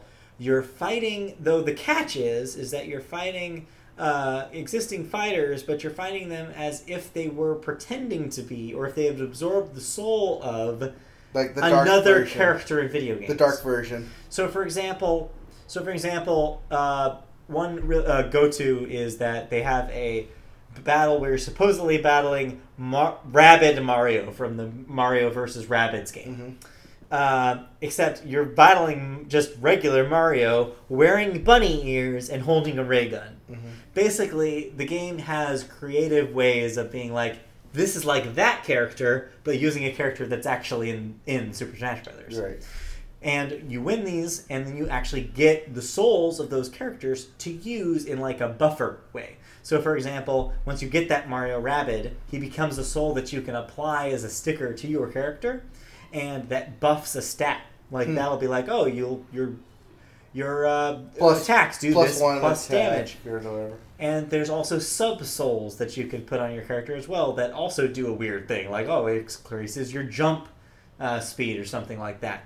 Then on top of that, you level up. So it's Soul Calibur-ish. Mm-hmm. It is Soul Calibur-y, for sure. And then on top of that, you also level up your character kind of across the board. And there's a skill tree where you can increase your skills and stuff through this that. Thing sounds like insane. Yeah, it's a 20-hour plus campaign. Easily. This is also how you can unlock a lot of the characters, which is something I'll get to in a second. So yeah, this is the bulk of your single player content is in this. But then on top of that is also the rest of Super Smash Bros. So your traditional Smash modes, your customizable Smash modes, your classic mode that's actually this time customized for different characters. Mm-hmm. So for example, Pac-Man's classic mode will have cute references to arcade games throughout. So they've all been customized for the character that you play as, which is really, really cool. And then your online modes, which of course you will have to have the Switch Online service to play. And all sorts of traditional Smash stuff is in there as well. Now here is the one big catch that I think that people are finally finding out about this game that was not clear before it came out. When you first play the game, you will only have access to 8 characters. Is it the original 8? It is the original 8 from the first game. Okay. So, if you're planning on, say, having people over to play Super Smash Bros. Ultimate and play all the new characters, well, good luck, because it literally will take you hours, if not days, to unlock all of the characters that are in this game. Yeah. How Chris handle that? So he didn't. We ended up playing with like half the roster. Essentially, we didn't have all the characters, so I did not play a lot of the new characters. I played some of the new characters, but not all of them, because we didn't have access to many of them. Like I didn't play Isabelle from Animal Crossing. I don't know how she plays, but I did play Ridley. Ridley's weird, and I did play Ken from Street Fighter. Okay, he's pretty good. He's pretty good. Plays like Raiden, which no surprise. But yeah, and so it's like it's going to be a task to unlock everybody, and that kind of sucks.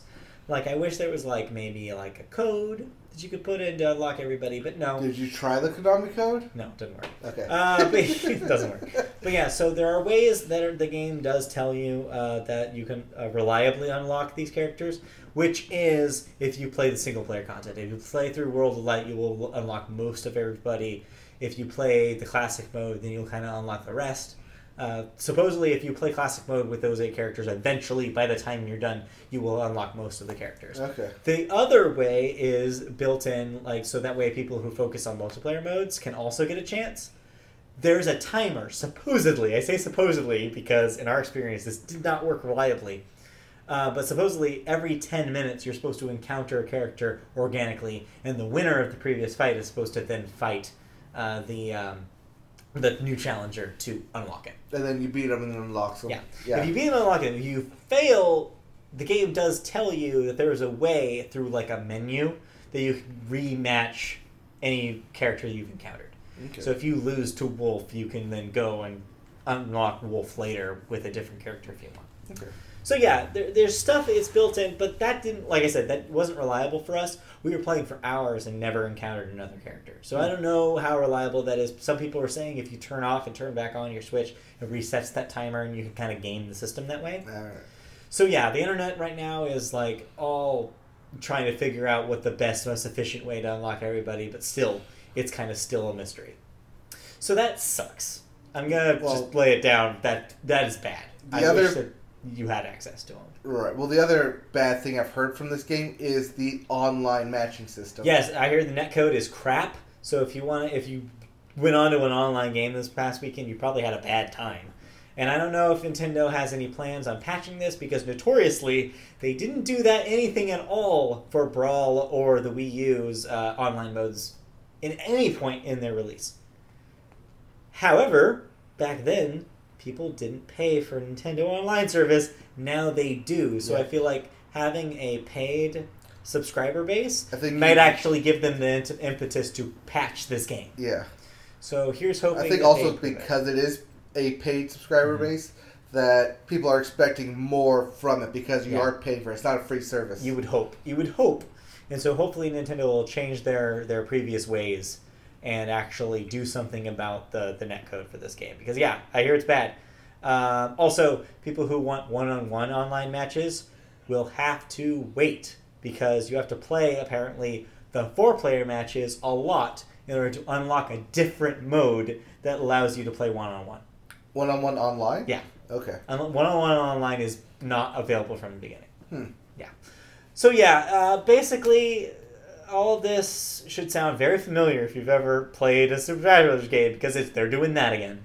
It's all this, like, pretty much the same stuff that you've seen in the past, except even more polished, even fancier, even more expansive. If you like Super Smash Bros., this is a no-brainer. Like, you have to own this game. If you don't like Super Smash Bros., then there is nothing that this game will do that will convince you to like otherwise, because it's that game. So is this the holiday game of the year? I think it will sell gangbusters. I think that this will be a huge success. Already in Japan, I think it sold 1.6 million. That's right. In its first weekend. I think 6 was the final number. Okay. So yeah, it was just like, it was crazy. It's already selling like hotcakes over there, and presumably here as well, where numbers are not as easily accessible. Yep. But yeah, so Super Smash Brothers, it's a game. Get it if that sounded good to you. If you're a Nintendo fan, it is a must-have. All right. Well, I don't have a Nintendo, so I must not have it. You must get a Switch. Well, we must end this. We must end this. That'll do it for the Media Boat Podcast. This long-ass 101 almost 2 hours. Hour 50 and change here. If you Let's plug liked away. what you heard, we are live most Wednesdays. The holidays are going to come up very quickly again, so I don't know if we'll do a show reliably for the next 2 weeks. But Yeah. we'll try to do some sort of live show for you next week. We'll be back, hopefully on YouTube. Just search YouTube for Media Boat Podcast, and you'll find our channel. We'll notify you if you click on that bell when we go live. So thank you very much for doing that. If you want to hear the audio version of our podcast, we're on Apple Podcasts as well as any other of your reliable podcast machines. Just put in Media Boat Podcast and you'll find us. You can also find us on social media. We're on Twitter at MediaBoatCast. We're on Facebook. Search Media Boat Podcast and you'll find our page. You can also find our written work on MediaBoatPodcast.com, where hopefully we'll be updating it very soon with our end-of-the-year wrap-up lists. You can also find us on twitch.tv/MediaBoat whenever we play video games. We'll get back to that probably after the new year. Yeah. And then lastly, if you want to help us out and make this content better, you can do so. You can donate to us on patreon.com/MediaBoat. Go there and you can donate as little as just $1 a month. That's like a fraction of a coffee. That's like 1/5 of the coffee. That's $12 a year. $12 a year. Even that little amount can help us out significantly and help us make some great content. So thank you very much. That'll be it for today's podcast. We'll be back with another episode next time. Peace out. All right. Thank you all for listening. Goodbye. Bye-bye.